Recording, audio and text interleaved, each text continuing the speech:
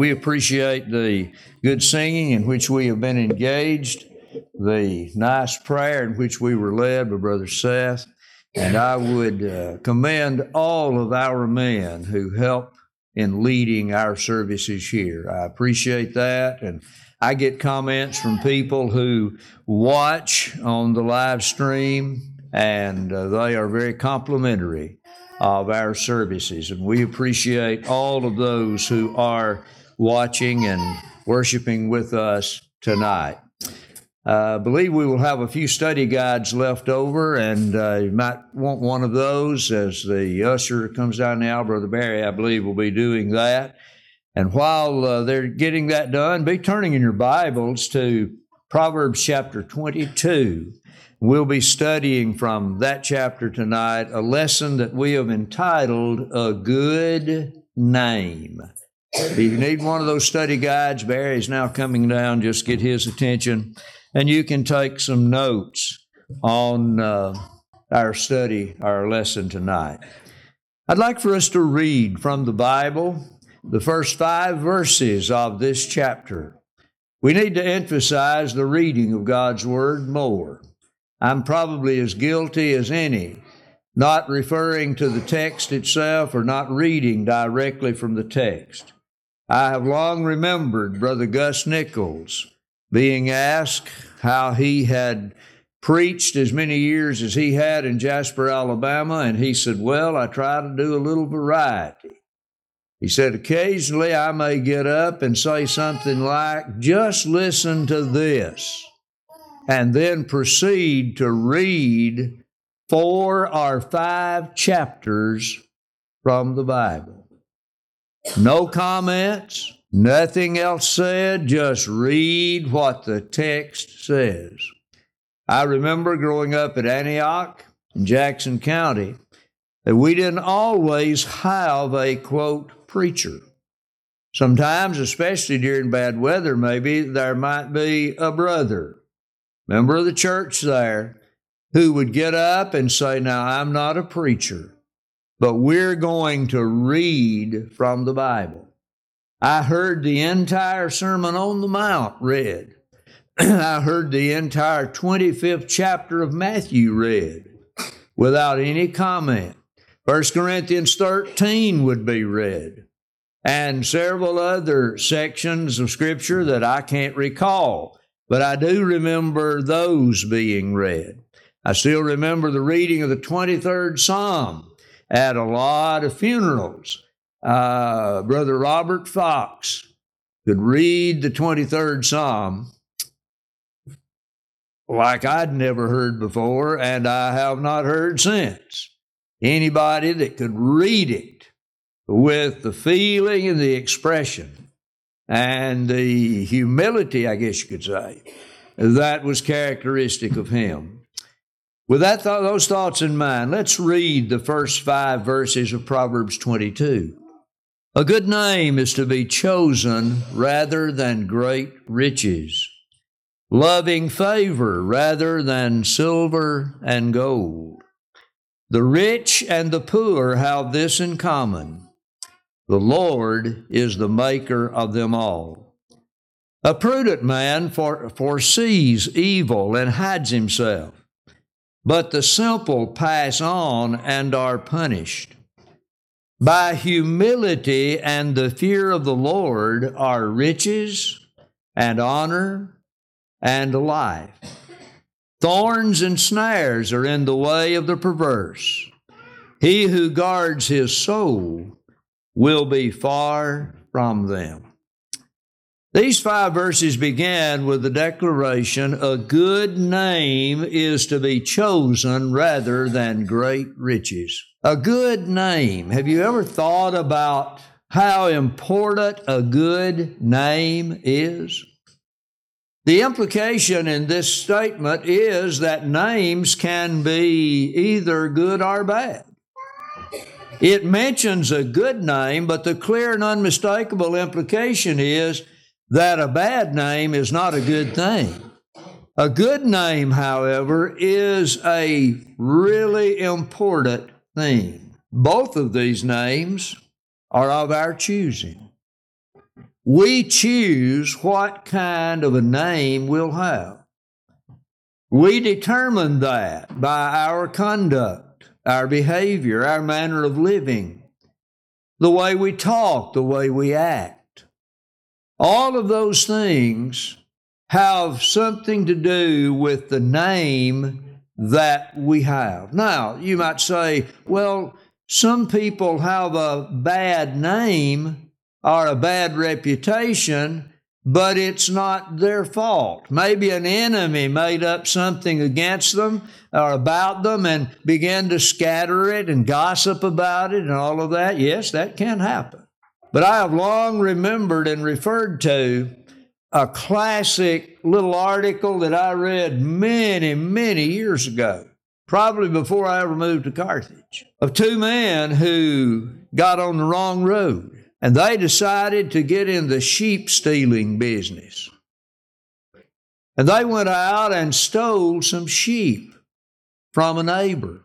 Well, they were apprehended by the law. And the punishment in that area, and it may have been even in another country, was that they be branded in their foreheads with the letters S.T., sheep thief, so that everybody who met them would know immediately what they had done. It was a well-known fact in that area that that was the punishment for a thief.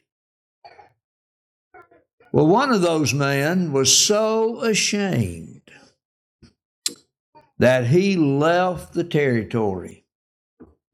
He fled in the face of his conviction and punishment. Didn't want to be seen by anybody there. The other man, however, as we say, fessed up to what he had done. And he took his punishment as graciously as he possibly could. He stayed in that area, reformed his life, and began to do all the good that he could do for anybody and everybody. One day a stranger came to town and saw the S.T. still imprinted on his forehead. And that stranger asked another person there who had lived there a good while too, what is that in his forehead? Can you imagine seeing somebody that had something branded in their forehead? And he said, well, I don't really know what that stands for, but I think it's saint. Here is a man who completely changed the way people thought about him. Instead of being a sheep thief to this gentleman, he was a saint. He went on to explain to the stranger how much good this man had done. Now, that is a powerful demonstration of what you can do even if you are wrongfully accused. The thing that we need to do is to live in such a way so that nobody will believe that accusation, and demonstrate by our conduct that we want to do what's right. A good name is in this passage said to be preferred above riches, silver, and gold. Those are the quests of most people in life. To be wealthy, to be healthy, wealthy, and wise, those three things are really important. And wealth to a lot of people seems to be more important than the other two things. But Solomon reminds us, a man who's very wealthy himself, that a good name is to be chosen over these material possessions. It's interesting that there is inserted this fact that the rich and the poor have a common creator. The Lord made both of them. They may have fared far differently in life, and their state in life may be very different one from another, very just opposite of one another. But they have a common creator, a common maker, And guess what? They will have a common judge. God will judge both the rich and the poor. I would suggest to you that a good name is produced by three things as mentioned in this context. There's the matter of prudence. A prudent man foresees evil and hides himself. That is, he avoids it. He stays away from it. The simple pass on, evidently going to participate in evil, and they will be punished as a result. But prudence is defined as being judicious. Webster also mentions that it means careful in providing for the future. That's a prudent man. He's wise in the decisions that he makes and the actions in which he engages. He mentions humility in verse 4.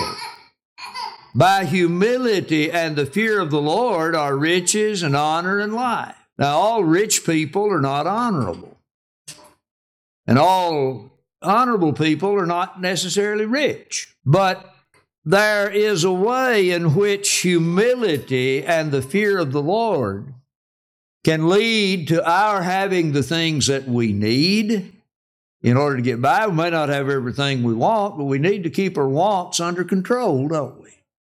We just want in our culture today. Trinkets come out, we want that. Toys come out, we want that. Different automobile comes out, we want that. Different cell phone, we want that. We want.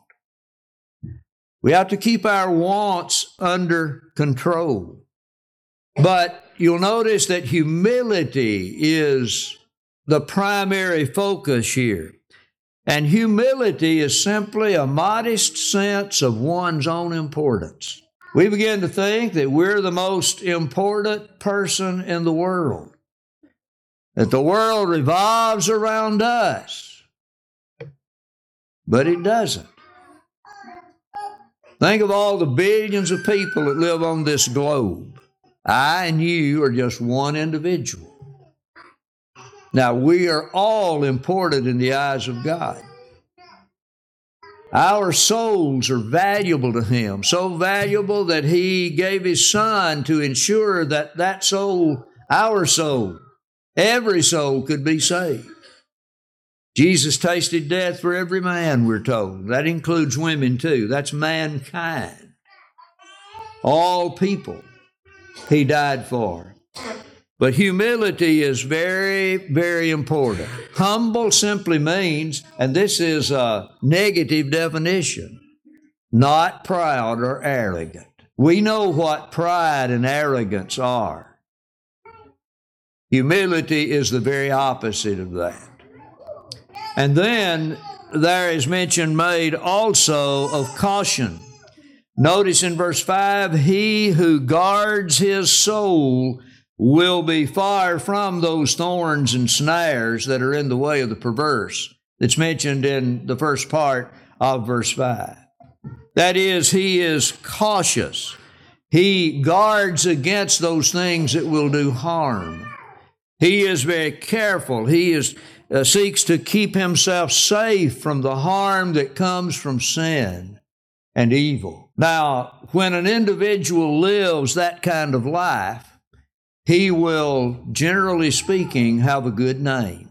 Oh, there may be some individual that may not like him or might not like her, but generally speaking, there will be a good name that will come out of that. When we're honest and truthful and upright and strive to do what's right, we may hurt somebody's feelings, but if we're too proud to admit we made a mistake, that's not a good thing. But those that are humble will indeed do that. I ran into an interesting little thing here a while back, and I was looking through some material, and I got to notice in all of these names that you find in the Old Testament especially, that began with J or J-E, or J-E-H.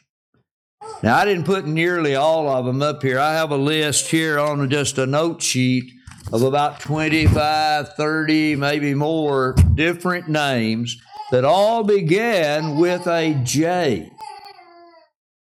And I'm going to do a Jeremy here. I may not be able to pronounce all of these things. Jeremy was a brave soul this morning when he said Mephibosheth several times during the Bible study lesson. That's a difficult word to pronounce, but he did a good job with it. But there are so many of those words that just about every Hebrew name, as far as I know, and our names too in English, have meanings. Barbara and I selected the names for our daughters based on their meanings, really. And it's just interesting to study names. But this long list of Bible names caught my attention.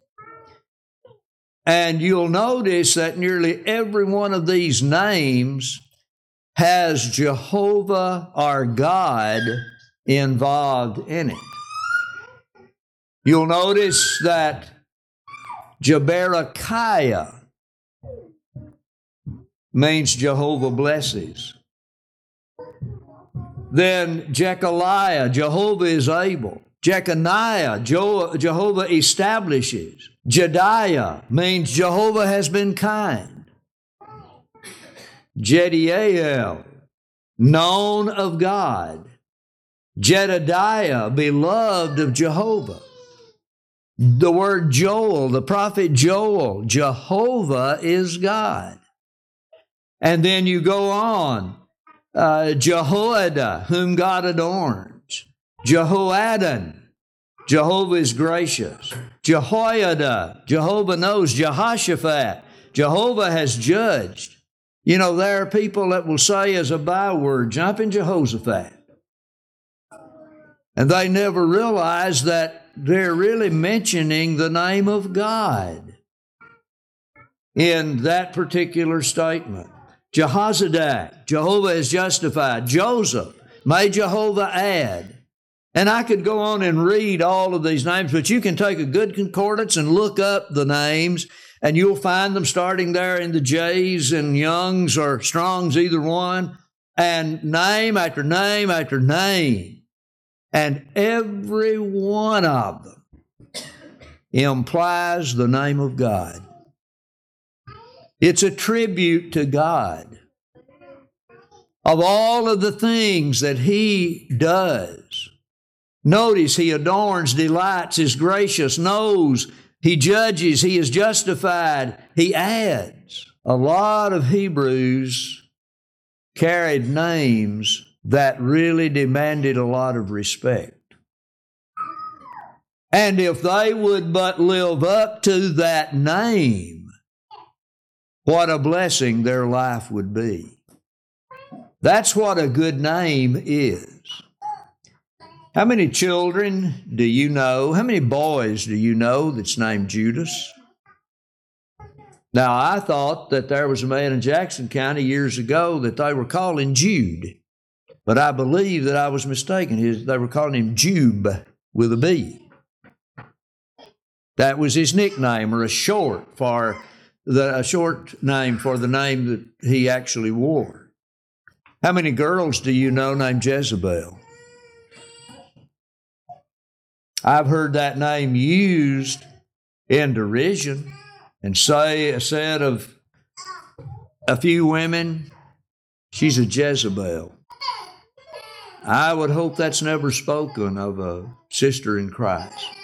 Or if it is, I hope it's not true. You see, names have significance. If we will build ourselves a good name, then we will be blessed. It's interesting, too, to look at some Old Testament passages about the name of God. You've heard me say before that Jewish parents wanted their child's first words to be, "The Lord our God is one God."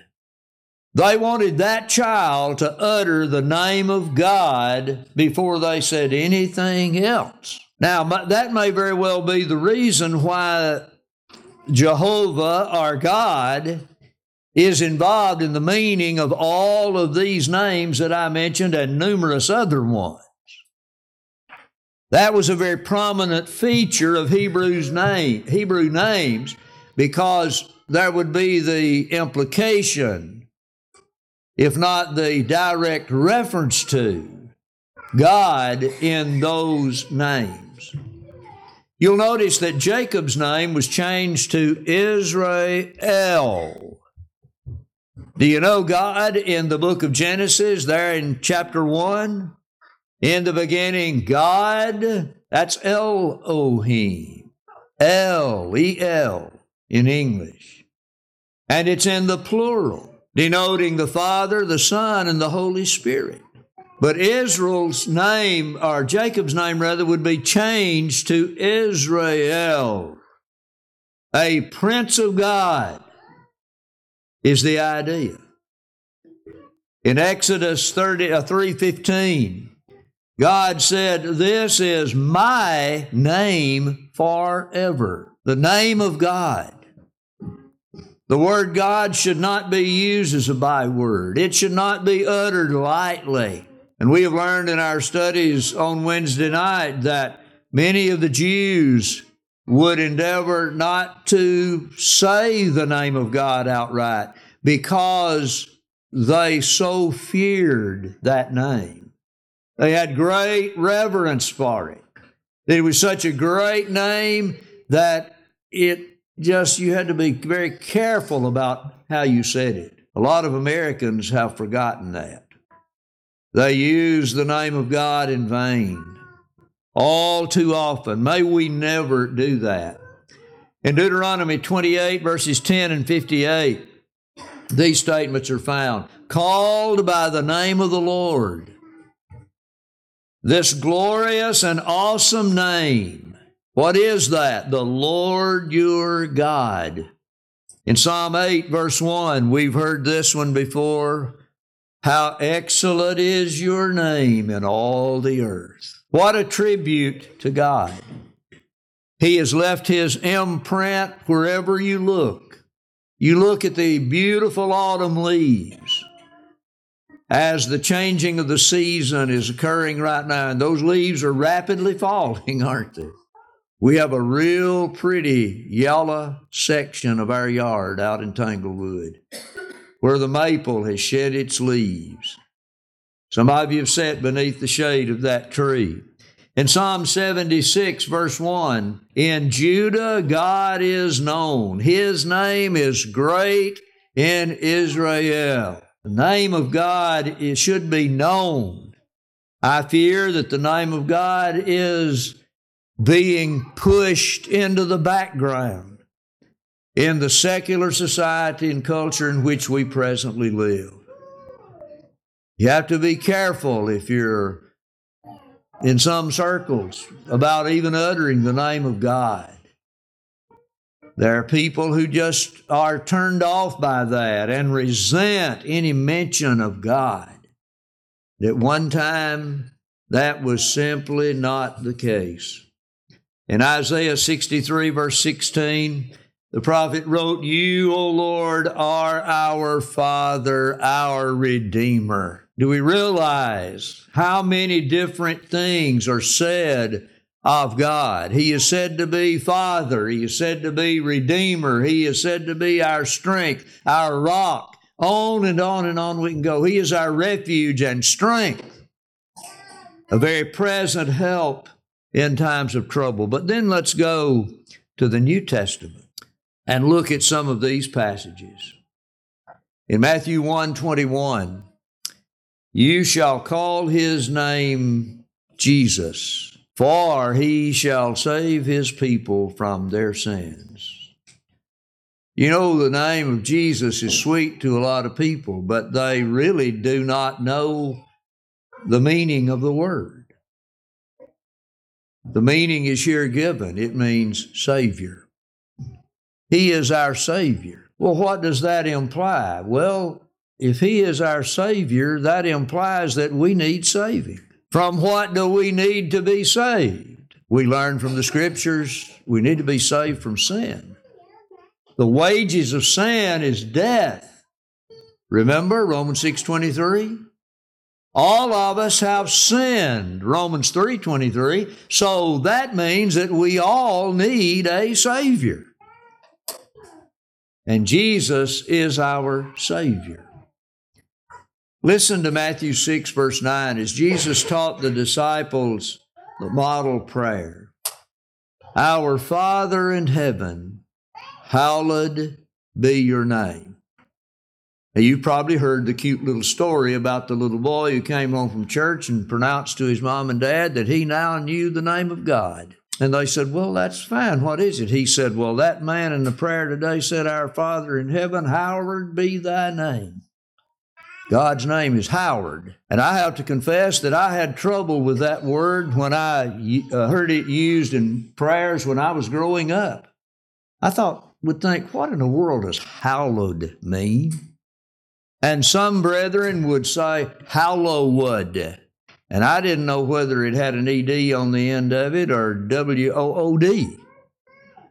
You know, it was confusing to me. But as I grew older, I came to understand that that word denotes the greatness and the magnitude of God's power and how we are to approach God with utmost reverence and respect. Like Moses standing on holy ground when in the presence of the Almighty God. It's a fearful thing, and yet a very comforting thing to contemplate those matters. Jesus remarked in Matthew 18, where 2 or 3 are gathered together in my name.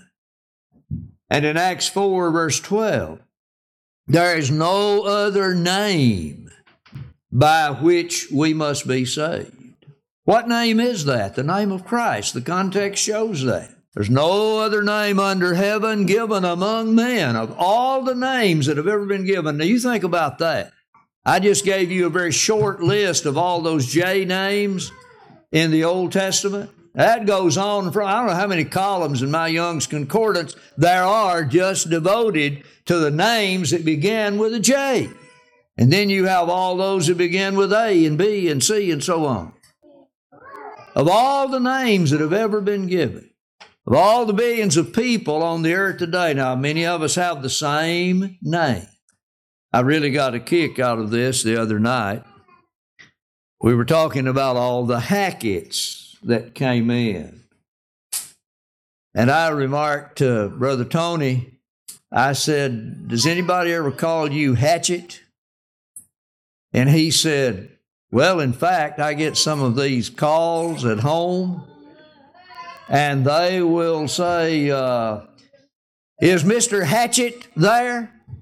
And he said, I'll say, nobody but that name lives here. And they hang up. So I thought that was kind of comical, because there's a case in point where having your name confused is a blessing, because we all get those calls. But think of all the names under heaven given among men. Not a single one of them fills the role of Jesus the Christ. His is the only name in which and through which we can be saved. Now that demonstrates to us how important a name is. And Paul said in Philippians 2 verse 9 that name is above every name. The name which is above every name mentioned in Philippians 2, 9, 10, and 11. Whatever you do, in word or deed, do all in the name of the Lord Jesus, by His authority, in His name. And in Hebrews 1 verse 4, it is said of Christ that He has by inheritance obtained a more excellent name. A more excellent name than Moses. A more excellent name than the angels. A more excellent name than Aaron, the great high priest, the first high priest. The Hebrews writer goes on to explain that Jesus Christ is our high priest. He's entered into the holy place most holy place on our behalf, provide atonement for our sins, not with the blood of bulls and goats, but with his own blood. Do you wear that worthy and noble name? In the King James Version, it's called worthy. In the New King James, it is noble. Either word carries with it a beautiful concept. That, of course, is the name of Christ. We're to wear his name. The disciples were called Christians. Christians, somebody said we should pronounce it, because Christ is the root word. And remember, someone asked one time, well, what does that I-N mean? And an older gospel preacher said, well, it means that without Christ, I ain't nothing. And that's the way we need to look at it. Because without him, outside him, we're nothing without him. Now, if you want to wear his name, what must happen? You must marry him. That's how a woman comes to wear a man's name. I'm glad Barbara consented to wear my name. I insist sometimes that she tell people she is Barbara Dixon Anderson. You know one of the reasons I do that? I've gone into cemeteries on many occasions and read the markers there. And so many times I will wonder, who was the wife of this man? What was her maiden name? I'd like to know who she was and from what family she came. Now, if you know some of the old timers, they can tell you, oh yeah, she was so-and-so's daughter, you know. So sometimes Barbara's name will be listed as Barbara Dixon Anderson. But I'm glad she is willing to wear my name. Do you want to bear the name of Christ? If so, then Paul says you must be married to him. Romans 7, verse 4. We're to become a child of God through obedience to the truth. Now, it can be that we will obey the gospel and then we become an adulterer or an adulteress. Well, what do you mean by that, preacher? Well, that can happen physically and literally and spiritually. If you go back to the world, then you become an adulterer or an adulteress in a spiritual sense. You have been married to Christ, but now you've become unfaithful to him. That's the idea. You go back to the world, then you've committed spiritual adultery against the one to whom you were married, Jesus the Christ. Remember, you're a part of the bridegroom, his church, or the bride, his church. He's the bridegroom. Faithfulness is required. And it's interesting to me that from Revelation 2, you know, we quote the passage often, be faithful unto death. Well, how do you do that?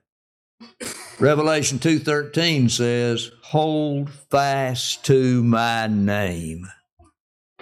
Don't forget who you are. You are a Christian. You wear the name of Christ. You have a good name. Will you keep it good and lustrous, beautiful and shining? Or will you allow sin to defile that name and turn a perfectly good name into a bad name? You've never obeyed the gospel, you have that opportunity. You need restoration and you have failed to do it, then you have that opportunity too. You can take care of it tonight, if you so desire, as we stand and as we sing.